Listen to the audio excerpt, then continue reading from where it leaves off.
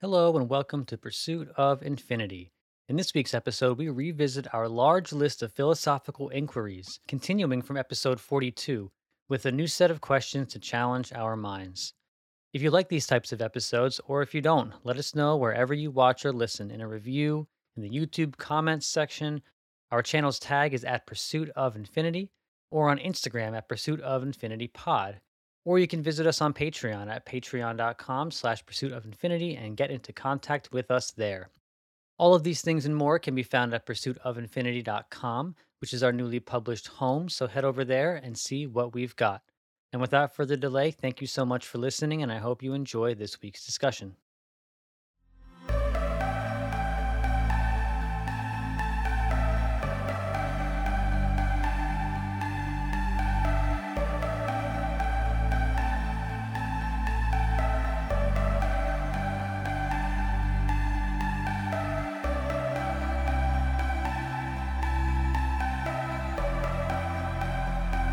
Today, we're back with a large series of philosophical questions that we're going to discuss. Last time, we left off at number 24, which is what is time? So now we're on number 25, which is do acts of kindness have a motive? Joe, what do you think? I think acts of kindness do have a motive. Um, I think it could be a wide range of motives. I mean, some acts of kindness can come from a quote unquote negative place. If you're trying to like manipulate someone, that's one motive. But I think most of the time, if it's a genuine act of kindness, the motive is to make the other person feel good or, just to make them feel loved. Um, I'm trying to think what an act of kindness would be without a motive. I think the only act of kindness that would be without motive would be like an indirect act of kindness. Like if I did something that I was going to do anyway, and it just so happened to affect somebody in the same way as if I was doing it for them out of kindness. But even so, I think every action that a human being makes has a motive. It originates from somewhere. Whether you look at where it originates in the human brain, like chemically, you can narrow that down, but it always starts with something. There's only so fast that electrical signals can travel through your body, like to make you do something. So there has to be like an initiative or like an initiator of the act.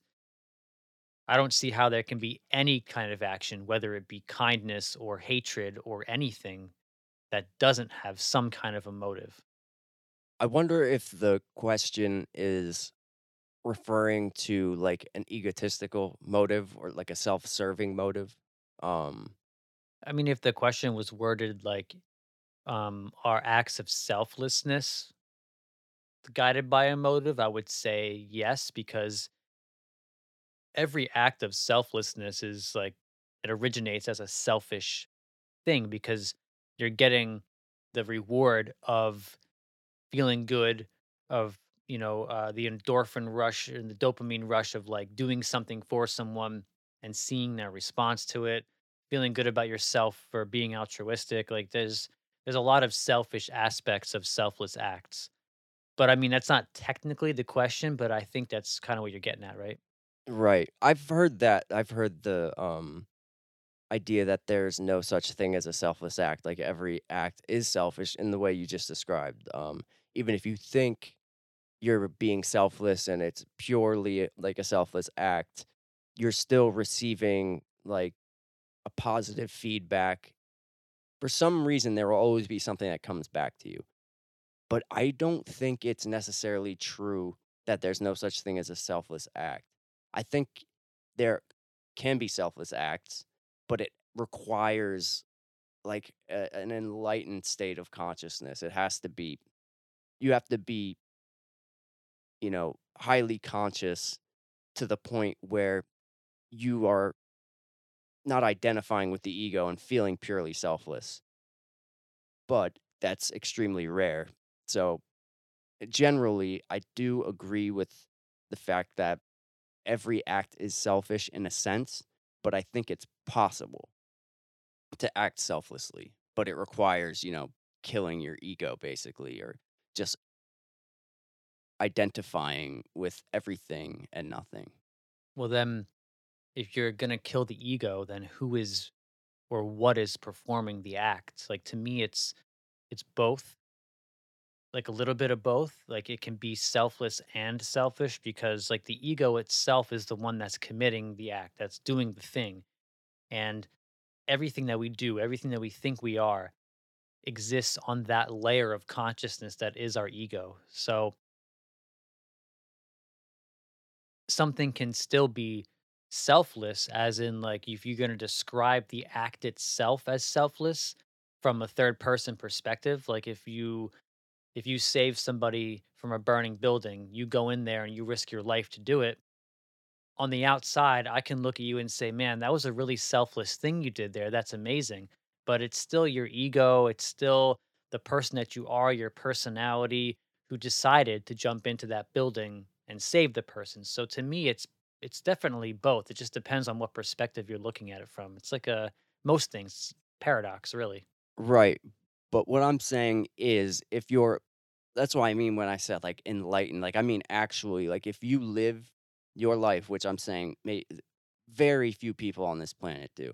But if you're living in a constant non-dual state and you don't identify yourself with the ego, with yourself, if you are constantly reality itself, if you are just existence, living in the non-dual, basically just being the unity itself, that's I think how you achieve selflessness basically. But, speaking from generally like how we behave and how 99.9999 people behave, I think I agree with everything you just said. I think pretty much all of it is selfless or both, or all of it's selfish, excuse me, or both. But for that tiny, tiny percentage of people who have like mastered this journey basically and live in a pure state of non duality, that's, I think, the only way you could achieve selfless acts in a true sense. The people that come to mind are like the Dalai Lama or Ram Dass's guru, Neem Karoli Baba. It seems that those type of people, like if you look at what they're doing in their life, they're helping others along the path. They're helping others to awaken. And they're doing it in a selfless way because they're not identifying with themselves or their ego. Neem Karoli Baba was famous for like performing miracles and then saying like that wasn't me, like I didn't do that. It wasn't. It was like God's will. God did it. I don't have any special powers. So yeah, I guess you'd have to look to the saints of our world, the people who have been proven to be like actual gurus. Yeah. And interestingly enough, it's like you named like a couple people there. Um, but pretty much all the people that are in that state, let's say most of them, really high percentage of them, will never know who they are, will never know their name, or they'll never be exposed in a large scale because they have no desire to, mostly. Um, but there's the very few that we've been blessed with that we get to, hear them speak or, read their books, this and that.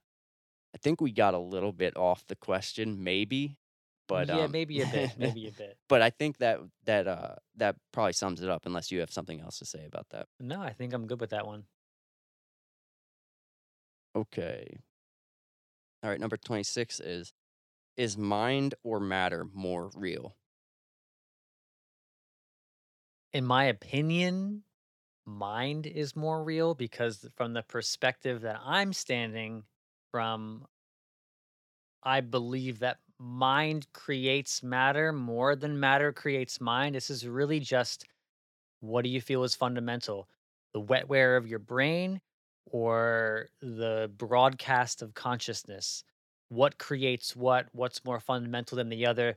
I could see a perfectly sound argument for matter being more fundamental and being more real because people would just look to the evidence of the brain creating consciousness and generating it as their evidence for that, and that's cool, but in my view it's definitely mind. Yeah, I think, when you talk about what's real, or what's more real. That's kind of weird. Something's real or it isn't, I guess. But I think you put it well. If they're talking about more real, it seems like what they're saying is like what is fundamental. And whenever I see like a question like this that's like mind or matter or good or bad, anything like that, when it's a duality, what I try to do, like an exercise in my mind, is attempt to even just intellectually dissect that duality and transcend it. And that's what I think with mind and matter. We talk about them like they're opposites or they're two separate things. I think that the duality of mind and matter collapses into mind because essentially, like you said, if mind is fundamental, then matter is mind. This thing that mind creates matter, as you said. So there's no actual difference between mind and matter. All the matter is mind. So the duality would collapse into capital M mind. But as far as I get kind of what the question's going at, I would have to say mind as well.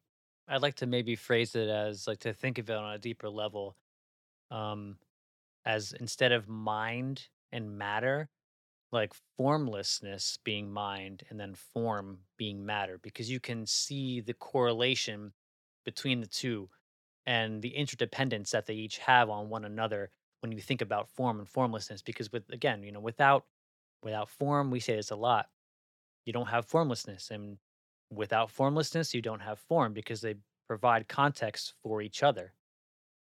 Yeah. Yeah, it has to be to unless if it's not, then it just collapses into all just pure unity. Yeah, and then you have nothing because the only way we can identify the unity is by collapsing it into a duality for like descriptive purposes, right? Yeah. Yeah, just like this state of consciousness. That's why the everything is nothing. You just said basically that without the comparison, it's nothing. But the two of them together are everything. So they're the same thing when they collapse into nothing or everything. Because everything and nothing are the same thing, unless it's a true, unless you break one of those two concepts down into a duality, then you have the two. Right, and that's what I was saying. Like with any duality you choose, they can be collapsed into one because essentially at the core of reality is one. The unity is like the most foundational consciousness of reality. So that's whenever I see any duality like this or that, and they're supposed to be opposites on the yin and yang, I try to figure out how they're actually the same thing intellectually. It's just like a fun exercise. If you envision the yin and the yang, you see the eye of each fish is the color of the opposite, and that's because they both have to have a piece of one another, and they intermingle, they coexist together, creating that thing that we feel as a unity. Right, and that's the interesting like the yin and yang, most people see that as a symbol of duality, which it is. But it's such a cool symbol because it's also the whole thing together is a symbol of non-duality for the reason you just mentioned because even though, the eye of the fish is the color of the opposing fish. So the whole symbol itself is non-duality, it's unity. But a lot of people look at it and just see the dual aspect of it. 27. Is love simply physical desire or something more? Love is not physical desire. It can be in like a very basic human sense of love. Um but love is definitely something more. It's it's basically didn't we talk about this? We did. We talked about Okay. this in depth, I think. We can Well, just yeah, we could just run through it a little bit. Love is God basically. Love is everything. It sounds like one of those like kind of hippie sayings, but the point is that the most foundational, fundamental driving force of existence, of consciousness is love, which is everything. And we talked about a little bit. You can kind of, you can't, not kind of, you can boil everything down to love.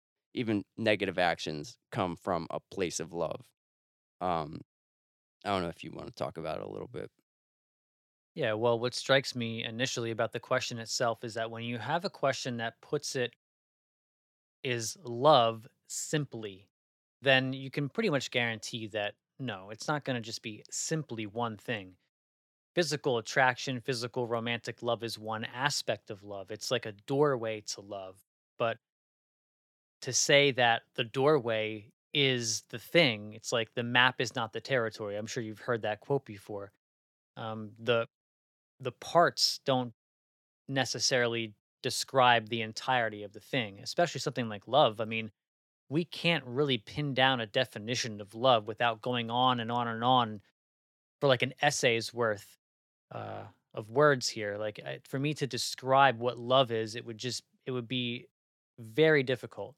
So to say it's simply a physical attraction, that's just part of it. That's just one of the many doorways that you can take to get yourself into the state of love. Yeah, love is the transcendence of all dualities. It's unity. Um that's why I said, like you said, you could speak on it forever. You never really get it fully down. That's why I said the word God, because it's the same thing, same force, and you can't really describe it in its entirety with language in a human state of consciousness, just in this standard state. But it's something that is, and it's all there is. So, you know, in our current state, we don't always recognize things as love because we're conditioned to think as love as what it describes, like simply a desire or attraction. Um, but underneath it all, and I think this is why psychedelics are fantastic because you can, it's like a key to access those states, and you can feel that universal love, that driving force, that foundational love that basically creates everything and, creates your whole experience that that you live. It binds everything. It's like the substance to which everything is interconnected, and it's the source of all of it. It's like if things if everything is interconnected and we all meet at one coordinate, that's the coordinate. It's love. It's the foundational connection of everything. Yeah, that's why, like, to a materialist, it sounds crazy, but I think a pretty good way to say it to, like, a standard materialist would just be, like, the fundamental force that drives the universe, that kinda fits the paradigm a little bit and is one simple sentence that breaks it down a little bit, kinda says what you just said. Alright, 28. Where do thoughts come from? I love this one. There's a school of thought that thoughts come from something that's external that you're sort of tapping into. And some schools of thought even give it a personality, they give it almost a form, or they give it its own intelligence, its own form of communication, where, like, if you can sit quietly, you can tap into it and it can feed you ideas. This is prominent in like Stephen Pressfield's work. He will call, like, if you're creating some sort of an art form, say you're a writer and you have writer's block, then he calls that resistance. And the key to overcoming resistance is connecting yourself to what he calls the muse, which is like this external intelligence that is the source of all ideas, that when you quiet yourself enough, you can hear it, you can communicate with it, and it does sort of present itself as um like an intelligence or another person that you're talking to. The Greeks have an idea that's similar to this, which they call the logos, which is like the ever informing intelligence of God or the external transcendence. They also call it the daemon, which is like your personal like call to action, your personal call for purpose and meaning. And if you follow the daemon, which is like this guiding force of positivity and love and progress, you're going to actualize into the version of yourself that you're meant to be, or something like that. So I think all of this encapsulates this idea of an external force that's giving you the ideas that you can sort of tap into. But again, it's like this yin and the yang thing. It's not as if this external force is separate from us or separate from ourselves, because when we start to identify with our egos and with our separateness, we we find ourselves farther and farther away from this thing. So it's a weird paradox in that way too. Yeah, I mean, the standard argument, I think, for most people would be that thoughts come from the brain. That's, the materialist view. I agree with everything you just said too. But as you said externally, and at the same time, there's nothing external to you. It's all you. You're not separate from the universe. You are the universe. So it's both external and internal. I think it just helps to think about it as something external from yourself. So that, again, it's like when you're trying to describe a unity, you break it into a duality just to get a handle on what it is and how to think about it. Right, because basically what you are saying is that it's it's not the ego. It's something other than the ego. It's not, standardly you'd think that me, the ego, came up with the thoughts. That it came from my brain and it just happened because of me, the ego. But it comes from the universe or the muse, whatever you want to call it. Um, the Akashic records, I hear that too. That's kind of like new age. But yeah, I find that always fascinating to think about uh, where thoughts come from. Do thoughts come from the future? you know, That's an interesting aspect of it potentially. it's fun to think about. But yeah, I think the main thing is that thoughts come from something that isn't the ego. That's for sure. It's interesting though, like when you're in your head and when you're thinking about thoughts, and when you're thinking too much on an intellectual level, your default mode network in your brain is like firing on all cylinders. It's at a higher level of functioning. And then when you quiet that default mode network, whether it be with breath work, meditation, psychedelics, the connections in your brain or the different parts of your brain communicate with one another and form connections where the default mode network would filter them out. So it's like the thoughts themselves can be associated with the ego because you're thinking too much about it. But then when you think about where the thoughts come from and the opportunity to grant yourself higher access to new thoughts and new insights, it seems that lowering the activity of the default mode network more readily makes you available for them, which is kind of a weird thing to think about. Yeah, it's counterintuitive. Like because it seems like when you are trying really hard to intellectually think about something and you're trying to get a result, you're really thinking what you're doing. Like when you're overactive in thinking, it's like you're just trying to remember things and piece them together. So you're just thinking backwards and thinking of things you already thought and trying to piece it into a new thought. But then when you quiet the mind, that's when, interestingly enough, when you stop thinking about the thing, that's when the insight comes. When the thought is just allowed to happen, when the thought just enters the vessel rather than trying to be created, inside the vessel. Yeah, it's that idea of like if you're working on a tough problem, sometimes you have to just work on it for a little bit, get it in your brain, have it cemented there as an idea in the back of your mind as a planted seed, and then you leave the situation. You go, you do something else. You do something for fun, or you work on a different project, or you just you sort of put that on the back burner. And then a lot of times you'll have an insight related to that project or that thought pattern. Um, that will then like guide you toward figuring it out or solving the issue. And I think that's the same idea. It's like you let yourself relax into absorbing the thoughts from, wherever you get them. Yeah, a lot of the most important insights that like our modern scientists and all these discoveries people have had, they'll a lot of them will say the same thing. That doesn't happen when they're sitting there crunching the numbers or just like really pushing into their work. That they it usually happens kind of as you're describing is You work all day at it, you work all day at it, and then you step away for a few minutes or you step away for a few hours, and then it comes to you.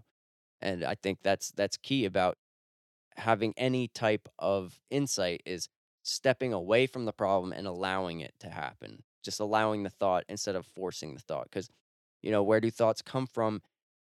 It's better said, where do new thoughts come from? Because old thoughts come from, I would say, memories. You just patching memories together. But the new thought, that's interesting because it's something that you hadn't thought before. So it's something brand new created, which comes from something similar to like the muse or just not the ego. It's, the universe, it's God. You can call it whatever you'd like. But it's just not happening as simply as in your brain, um, through thinking hard about something. I can't remember if I read this or if I heard it, but I heard or read somebody say, like, why do you think the concept of shower thoughts are a thing? Because when you take yourself out of any sort of intellectual situation and put yourself in a little box and you're focusing on something that's not the problem, you're washing yourself, you're doing this like normal, mundane thing, but it still takes up some brain power to do it. It frees you up to absorb, the external thoughts that, well, I say external, but and also we were just discussing insight before we started to record, and I was just like describing to you how my most influential insights come into my mind, and it's always right before bed. I'm laying in bed, or it's not even right before, it's right before I fall asleep. So I'll be laying in bed in the darkness, and my mind will be sort of free of all of the things that I experienced during the day. It's almost like the defrag process has just started to begin, and I'm available to absorb these insights, and they happen. They fly into my brain and they fly out. I try to remember them and they're gone. I got to start writing them down.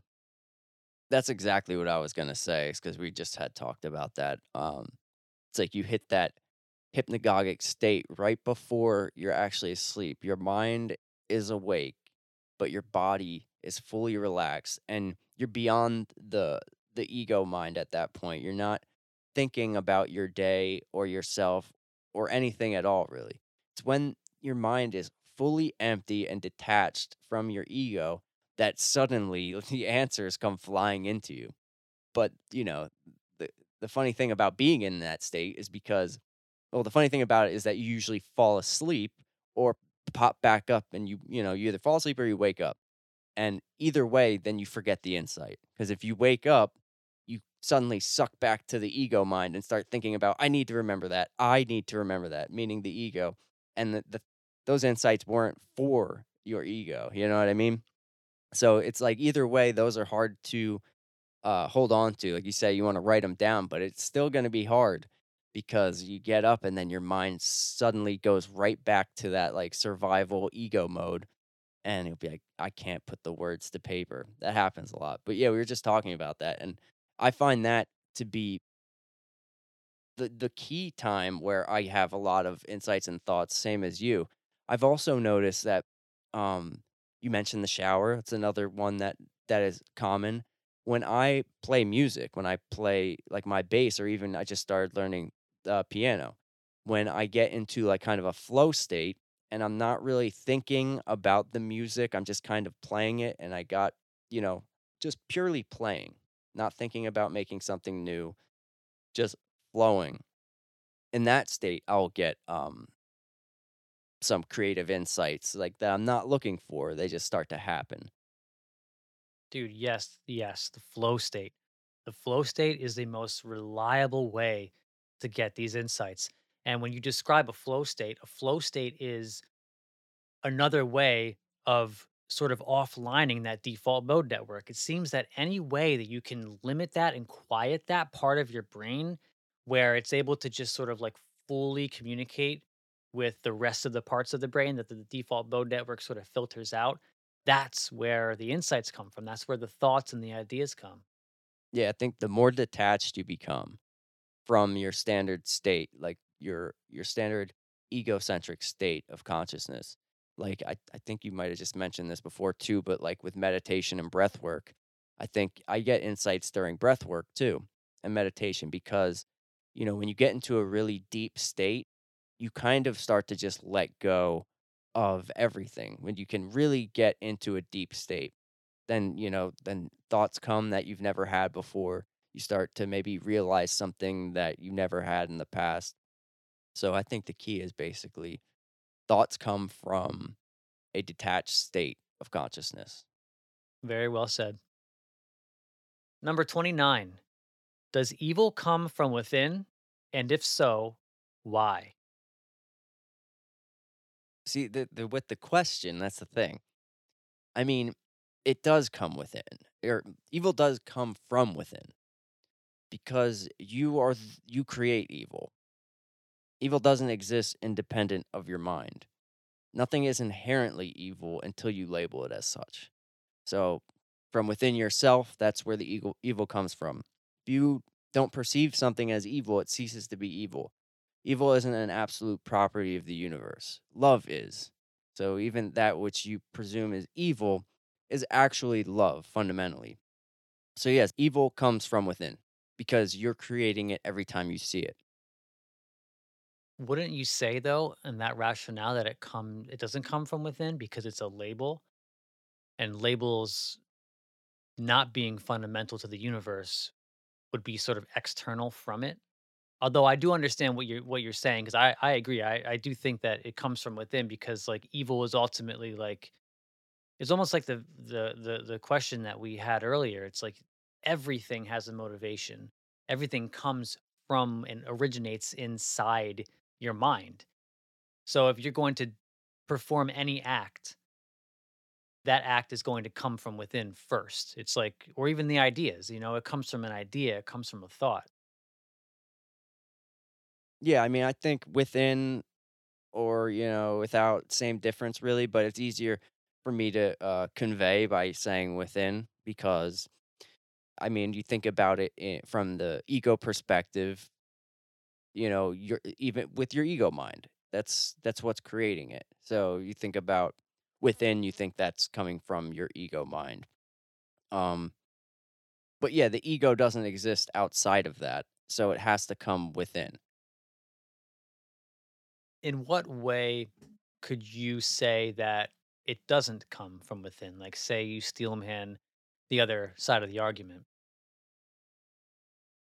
I think the best way for the other side of the argument would be kind of to revert what we were just talking about and say that evil comes from the muse, whatever that is, which creates new insights, that thing, quote unquote, outside of yourself, meaning the ego, that you gather new thoughts from. That same thing is what's propelling the evil thought or the evil action. Um, but like I said, you first have to believe that it is evil for it to be evil. But putting that aside, then you could say it comes from outside of you because it comes from that muse. It comes from the thing we were just talking about that gives you insights during a flow state. I think some people would say that evil comes from the outside in the form of your environment, as in, like, people say, oh, we're a product of our environment. So evil is going to come from an external source that motivates you or influences you to then do something evil. Or like if I say, like, oh, we in America or you and I, like, we're good people, we're not evil people, but people like Putin, he's evil. And the Communist Party in China, they're evil. Like you look externally and you can find what you define as evil outside of yourself. And that's where I think people would go if they were to describe evil coming from the outside.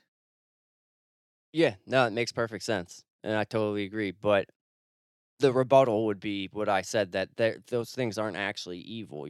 You're calling them evil, which creates the evil. So the action is actually love. Even no matter how twisted the love may be, it's still love. But the same way you said, like, oh, I say Putin is evil. Well, Putin doesn't see himself as evil, so he's not actually evil. He's evil when I create the idea of him being evil in my mind. So that's when I say it comes from within, and that would be the best way I could answer, but also the rebuttal that you gave would be it totally makes sense, and I could see, the product of your environment, the evil being outside of yourself. I think that's a more of a short-sighted version of an answer, though. Personally, like I align myself with your position a lot more, because it's always about your perspective. It's the perspective that you currently take. Your perspective can change in an instant because, again, it comes from within. It comes from deep within your subconscious. It comes from your experiences, who you define yourself as. Again, that pesky little default mode network. So, in my view, all things come from within. Exactly. It's like, have you ever had an experience of um pointing at something and saying it's evil and with all of your being feeling it like that is evil, and then you obtain a new piece of information and you found out you were wrong, and you're like, oh no, that's not evil.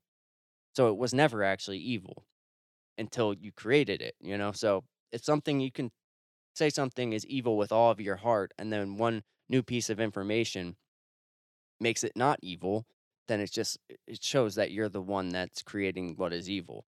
Another way to look at it too is like in our popular entertainment, anytime an evil character has a redemption arc where they go from being bad to being good and to like joining the hero, that happens constantly. It's one of our top myths that you can see in our popular entertainment. I think of shows like The Walking Dead or like Dragon Ball or a bunch of these books, all kinds of stories that you see. Um, and you can look at that character beforehand, before their redemption, and you see them as this evil tyrant. And then when you start to understand, say, their backstory and their motivations, and you start to see exactly where they come from and that they were a product of their environment or whatever it may be, you start to understand them and see them from a new perspective. So the same thing as what you're saying, when you start to get new information, your perspective can change in an instant. So you can't really trust it necessarily. Yeah, I like the film analogy because, like, if you think back to, you know, decades ago in movies, the villains were always just evil. But it seems like now we've creeped into the era of like the anti-hero where, instead of just being an evil villain that the good guy fights, they give you the whole backstory of the villain. And then you can determine, like, oh, well, he's not actually just pure evil. Like you said, you get a backstory, you get more information. Like the new Joker movie, for instance. Like, he's committing pure evil acts, but people love the character because, he shoots people, whatever. But when you get the information, it allows you to understand that it's not as evil as it appears on the surface. There's love in that person, there's pain, suffering, all this stuff, which I find interesting now that how that never was in older movies and older films, but now it seems like the anti-hero, they're going into these evil people and showing you their humanity. Yeah, it seems like culturally we're starting to catch up. Like our cultural myths of the time are starting to catch up with the ancient myths because there are ancient myths you can look to that have the same types of themes. They weren't scared to explore all of this type of stuff. Yeah, so, like, with any new information, your mind could be changed, so that just proves that your mind is what makes it evil. So it's like, no matter how hard it may seem, you can, apply this to anyone, I always go to Hitler because he's the clearest example of what we perceive as evil, but if you see the backstory and you see all this stuff, you can just kind of see the humanity at least. So it's not just pure evil, it's a human being and it is you. You are that same thing. You as a human being are capable of exactly that because that's what you are. All right, next question. 30. All right, what is beauty? Well, I mean, the first thing that comes to my mind is beauty is in the eye of the beholder. So in that way, whatever ignites that fire within you that warms your heart and makes you feel that love, that's beauty. And that can differ from person to person. But I do think that there is a directionality to beauty that maybe comes from uh, the evolutionary mind.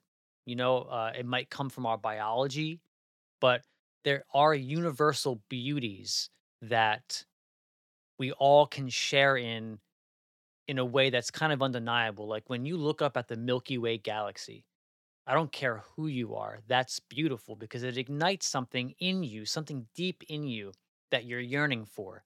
When you look at a mountain or an amazing summit, a beautiful canyon, usually these things that are inherently beautiful to all of us that we all share exist in nature. So I think there are two aspects to it. That aspect, the aspect of it where there are things that we all commonly feel that warmth in our hearts and our souls from, that is like this universal beauty. But I do think that there's another aspect of beauty that is more individualized. Like I might think that something is beautiful and you might think it's not. Or same thing with like attraction.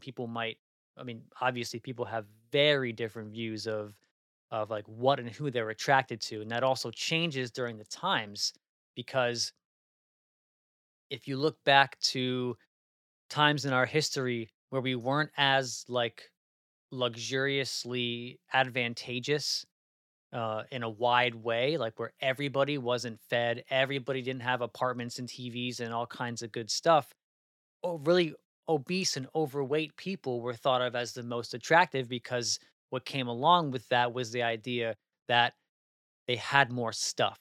They were fed, they were more well off, they were a better partner to have because you were able to progress evolutionarily and within your survival mind in that way. So I really do think that on a meta level there are things we share, but it also does exist in the eye of the beholder as well. I think beauty is it's similar to love in that it's inherent to reality. That it is something that's fundamental to reality. That I think everything is beauty. Everything is beauty. Everything is beautiful by its nature. It just takes the ability to recognize it. So I think everything is actually beautiful. Um, for instance, like you said obviously that like you look up at the stars and you say like, yeah, we all think it's beautiful. But there are people that don't give a shit about that and don't really think it's that beautiful. Um, the thing is, it actually is. And you could say that for anything. You know, you could see an ugly person, quote unquote, and be like, they're ugly, but there's beauty there. There's always beauty, but you just have to see it. So I think it's fundamental, it's foundational to reality, but it takes the awareness to see it in everything. Um, so it is in a sense in the eye of the beholder, but in actuality, it is everything. I think everything is actually beauty, but not everybody sees everything as such. And when you talk about the relative domain, like speaking relatively person to person, ego to ego, then it's only going to be things that are pleasing to the senses on the lowest level of awareness and consciousness. You know, that woman's beautiful, that woman's not. But in actuality, it's just both perfection and beauty in its truest sense. So I think you're right when you say there's like kind of two different ways you could talk about that, but the absolute way and the relative way. So I think you pretty much summed most of that up too. So It seems like complexity equals beauty. and simplicity. Yeah, yeah, yeah. And the way that the universe forms itself, like you said, can be seen as beautiful in every way, shape, and form, just because life itself, just the fact that all of this exists around us is it's beautiful in nature. It's absolute beauty, and that's the thing about and I've really got this from psychedelics because when a psychedelic, you can look at something that you see every day and it's just like a random object or just nothing, something you don't think about. And you can see it on a psychedelic or in certain states of consciousness. It's not going to happen every time you take a psychedelic with every object. but psychedelics can get you there. In my opinion, I think it can get you there in a in an easier way than, without. But, you could look at just a random object and see meaning in it and the beauty behind the meaning. So, like, it's all in the awareness that you have when you're perceiving something, and then you look around, you realize, "Wow, this is all beauty." And you can even look at something dark and dismal like death and rotting corpses as beautiful. In India, when people die, they take them to a city. I think it's called Benares or something like that, and they like just burn the bodies and just in the open. And it's a beautiful place. It's where everybody wants to go when they die because they think of it as, death equals rebirth. When you look at, for instance, close to my heart where mushrooms grow, they grow on dead things. So if you want to look at where some of the most magical biological bodies grow from, you can just look to anything that's decomposing. You can look to decomposing bodies and how they nurture the earth themselves, or you go hunting and you kill an animal, you eat that thing, and it gives you the energy of life. Even the most dismal of things can be looked at as beautiful. Yeah, I think this was in India as well, but a tradition. It might not have been, but I think there's a tradition of, when a family member dies, or I don't remember the exact details of how it operates, but it's a tradition. They take the dead body up to a mountain and let the vultures pick it apart and eat it, and it's like a beautiful thing. I mean, you think about somebody you love being picked apart by vultures, you're like, "Oh my god, that's the worst thing ever." But they see it as beautiful, and it is beautiful. They're looking at, your energy going into nature again. They're seeing these animals get use from you and you becoming one with it all. So you could see beauty in everything. And I think it just actually is beauty. Everything is inherently beautiful, but depending on your state of consciousness, your ego, you just won't see it that way, but you can see it that way. I'm with you. Number 31. Are people in this current generation less or more sensitive than people from past generations? I think to lump the entire past together is hard to say, but if we're I'm just going to talk about basically the recent past, and I would say right now yes.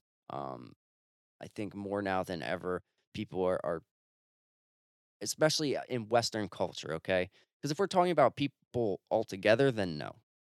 But in western culture, if we're looking at just this culture, people in this generation are more sensitive than people in Western culture, for many years, centuries even. We just we're too privileged. I mean, so smaller things make us, upset, this type of thing. You see a lot of mental health in this newest generation. You see a lot of oversensitivity to uh, people's environments. Like this new thing hearing a lot about is people are having problems with sensory overload. Like people won't be able to go somewhere because it's too loud or something, and it goes for every sense. Um, so I don't think that these things were as prominent in past generations. I think it's a product of just kind of babying our our children. It's like what's the quote? Hard times create strong men create good times create weak men, and weak men create hard times. So I think it in Western culture right now, it appears that we are weak men creating hard times in a sense because we had it so good in our culture that we became oversensitive, and so that's why you see a little bit of cultural decay right now.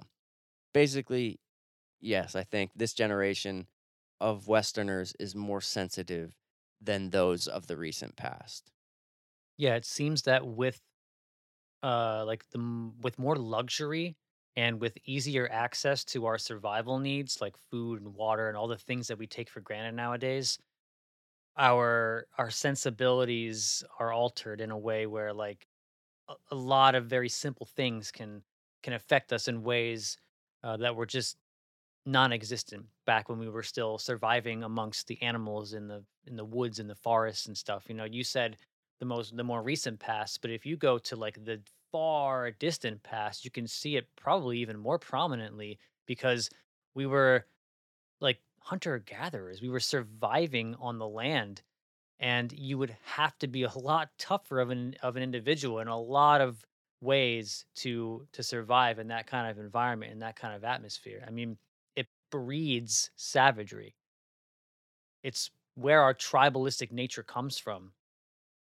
And I don't really know either way if becoming more sensitive is a good or bad thing, because the more sensitive I think you become, the more open you are to existential thought, um, spirituality, and things like that. And just look no further than, you know, people who are in our poorest cities in Western culture. You know, go to like Detroit, Chicago. You know, go to some of these places where people are suffering and struggling just to survive. You know, they don't have time to think existentially. They don't have time to listen to Pursuit of Infinity and contemplate whether or not God is within them and God is everywhere, because they're worried about where the next meal is going to come from. They're worried about getting fired from their job. A lot of us are. So I feel like, yes, we are more sensitive as the times go by. And if you look at Steven Pinker's work, he writes a lot about um, the progress of humanity and our species as like continuously just rising and rising and rising with the times. And the easier life gets for people, the easier it becomes to survive. I think just overall, the more sensitive we get. Again, whether or not that's a good or bad thing still remains to be seen. But regardless, I think, yes, we are more sensitive now than we have been in the past. Yeah, and to add to that, I would say that sensitivity is a good thing. It's a great thing.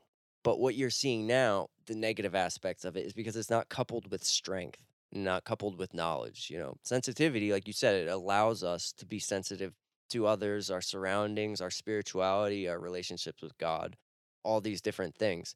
But if you're only sensitive, you can be stepped on, you know, and it's not a good thing for a culture to be sensitive without coupling it with strength and knowledge. So it is a good thing, sensitivity as a whole, but by itself, it's dangerous. Yeah, when sensitivity is not coupled with wisdom, you're getting in your own way. And that's what you see right now is a lot of people just getting in their own way, which is why the mental illness epidemic is happening. People are just like stepping on their own feet trying to move forward because, you know, they're they're triggered by too much. There's a difference because when you are so sensitive that you become triggered by things, that's the wrong type of sensitivity. It's based in like cognitive dissonance or something. It's not based in like a foundation of wisdom.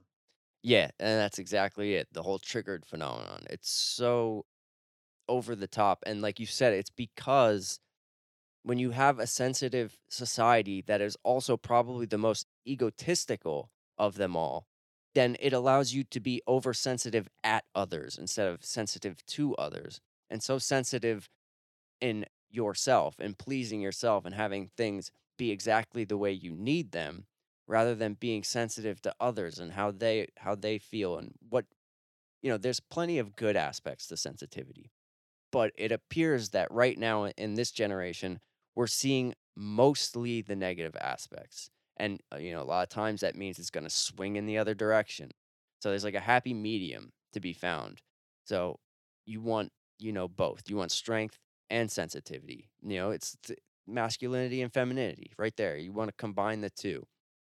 And, and then that's where you want to be rather than swinging from direction to direction, like authoritarian to just, you know, you understand what I'm saying. I do. I do. Like you said, merging the masculine and the feminine. And in this culture, we're seeming to like distance the masculine and the feminine, and we're starting to label them as more defined edges instead of like parts of ourselves. The divine feminine is in all of us, and the warrior king is also in all of us. Whether you're a female or a male, we have both of these aspects to us and to our subconscious, and they build us into the people that we are. And the more you separate the two, and the more you identify as one or the other, and you group yourself, and you look at the other group as like bad, or the demasculinization of men, this whole like male toxicity thing that's going around. There's two sides of that too, because yes, there is a lot of toxic masculinity that's happening, but on the flip side of that, it's becoming too much of a buzzword and a buzz concept, and it's being applied to like all men. And you need to have that masculine aspect of being a man, or it's just not, you're not compatible with biology. You're not compatible with living like a fulfilled life. And you're not going to be the type of man that a woman is going to benefit from being with. I'll say I disagree with the analysis of toxic masculinity as a whole. I don't think it actually exists. I don't think it's a real thing. I think there are toxic people. It's not toxic masculinity. Masculinity is a fundamental, beautiful thing. If people aren't being what is toxic masculinity, whatever that means, that's not masculinity at all. That's not what masculinity represents or what it is. So I disagree. I think you like you said, it's a buzzword. I don't agree with it at all. I think it's just a way to attack masculinity and try to push men and feminize them and kind of, flip the whole board upside down because now it seems as if the goal is to feminize men and make women more masculine, which women should connect with their masculinity and men should connect with their femininity. But you shouldn't just flip the roles upside down and kind of demonize one. Because even for women, people don't talk about this, but femininity is kind of demonized in women now. To be just, you have to be a boss bitch or something like that. That is what is pushed on women, which is a masculine trait in a sense, to be assertive and bold and, it's just masculine traits. So I disagree with the whole narrative of masculinity and femininity in our modern culture. Where were people before they were born? Well, I think you have to approach the question as to like, what is a person? If you define a person as their physical being, then they were nowhere because they weren't anything. But I tend to think about things like in a reincarnation, like rebirth type of attitude. And there's a lot of really cool research that's being done on like 2 and 3-year-old kids who are remembering past lives. And like they're talking to researchers, and the researchers are going back and they're validating their stories. And they're actually finding that the people that they're describing that they once were are accurate in name, in job. These kids know certain details about like their profession and stuff that you just wouldn't know as a 2 or 3-year-old, just things that you haven't developed the capacity to understand yet. So I don't know. In my view, I feel like when we all die, we go somewhere else. Our consciousness goes somewhere, our soul goes somewhere. So wherever that is seems to be where we are before we're born. Yeah, I don't know. The question's kind of weird. It says, where were people before they were born? I think it's just nowhere. I mean, if there's no person, then the person isn't there. So you're saying like the person as in like the biological like Yeah, I human, mean, right? where was the the person, you, before you were born? You weren't here yet. I don't know. I mean, you could say they all exist in time at some point. You're always in existence, but the moment if you're not born, then you're not here. So by person, it's like the physical form of the person and like maybe their ego. That's what the person is. I think that's what it's asking, right? Where's the person? That's what it seems like, but I think it really just depends on like what you think a person is, or how are you interpreting the question? I interpret it as like, where was your body before you were born? Hmm. If they're just talking about the mind, it's always existed. The mind has always existed. But where were people before they were born? They were existing in a different time, I guess. I mean, you always exist as a person, but if you're looking at just like linear time and the moment that you die, your body decomposes, the person is no longer there. Same before the child is conceived, the body isn't there. So, do you think that individuals have a soul or like an individualized spirit, or do you feel like when we die, it's like our water droplet of consciousness just gets kind of put back into the ocean of consciousness, and we become like one with that thing? I think that there's always going to be a unity. But I also think that as the one, you experience everyone's life. So you are me, and I am you. And like for instance, if you think about a dead relative, they still exist in the time where I am them experiencing it. So like at some point, I was experiencing reality through your eyes. It's all part of the same me, the same I. So if you die and you um have another life and you remember something, it's because you have lived that life. But you've also lived my life. You know, every life. It's there's only one consciousness that's experiencing all of us. So I would say that you can experience all that stuff. You can experience reincarnation and memories of a past life, but it's still all part of the one. Number 33. What is true friendship? I think true friendship is based on love, trust, and loyalty. I think it has to be an aspect of unconditional love. I mean, you can't have unconditional love as it exists, but there has to be some sort of like selfless aspect of it because it's like seeing yourself in that other person. I think is like a big part of friendship because you're feeling their empathy and you're caring enough about them to look at them as if they are you. I mean, I don't know. I when I think of true friendship, it's basically just someone you can trust. I mean, you should still treat everyone with kindness and treat them as a friend. But a true friend is someone who is loyal to you and you can trust them with your life or trust them in a circumstance to have your back. Whereas you can treat anyone as a friend, but it doesn't mean they're going to treat you as a friend. I think another aspect of it is like, have you ever had a friend where you don't talk to them for like a year or so, or like a real long time, and then when you reconnect with them, it just kind of feels like no time has passed? I think that's an aspect of true friendship as well. There's certain people in my life that no matter how long I go without talking to them, I can reconnect with them, and it feels like no time has passed, and we just kind of pick up where we left off. Yeah, shared trauma often is like can create a true friendship. That's why I think you see like, you know, soldiers in war, they those are become brothers in arms, that type of thing. Anybody that you've been through something difficult with often becomes it often develops into a true friendship. Um, Especially if you've been through something difficult and you each came out on the other side or um, did something for you in a tough time.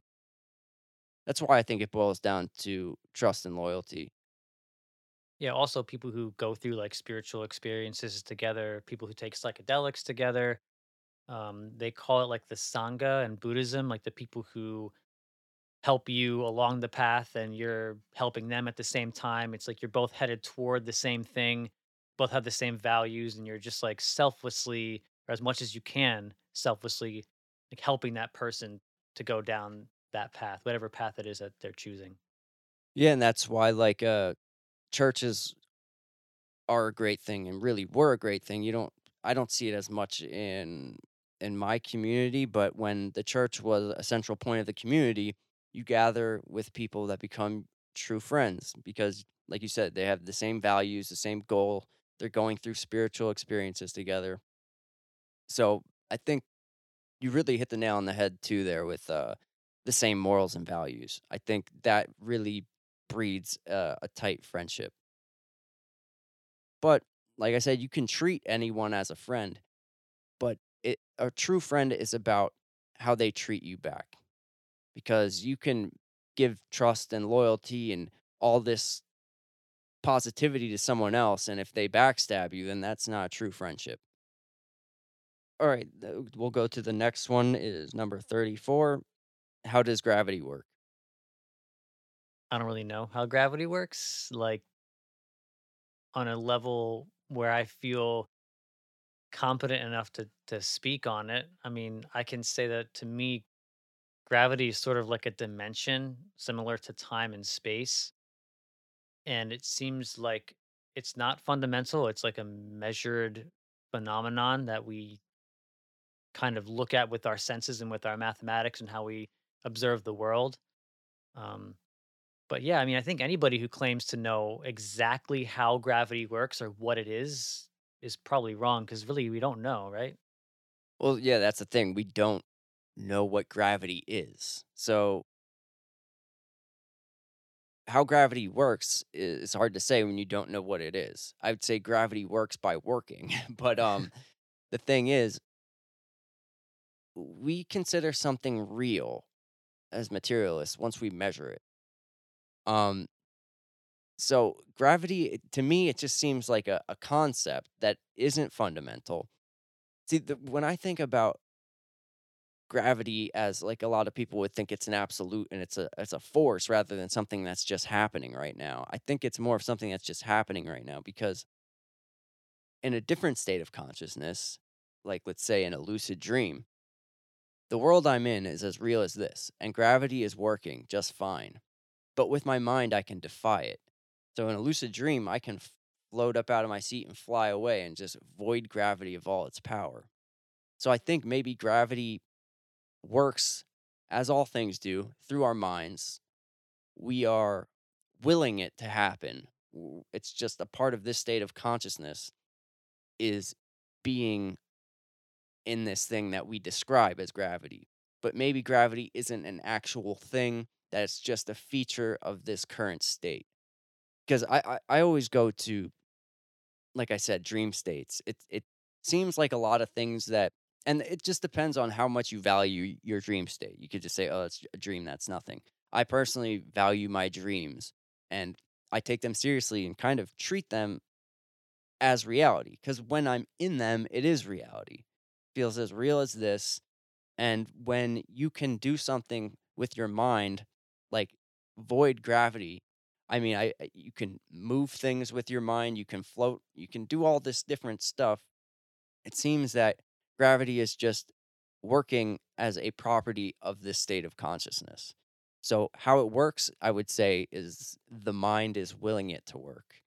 I don't know. I think it's possible for us to, you know, in a reductionist type way, maybe boil everything down so small enough that we can maybe manipulate that type of gravity, but that would be just something that's happening in that state also. So, how it works, I have no idea, but I know that in this state, it's just a property of, standard human consciousness.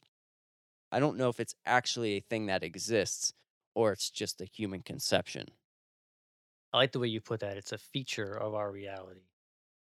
And I'm sure that somebody very scientifically minded can put together like a real comprehensive description of how gravity works in relation to the results that we see from it and the things that we can measure out of it.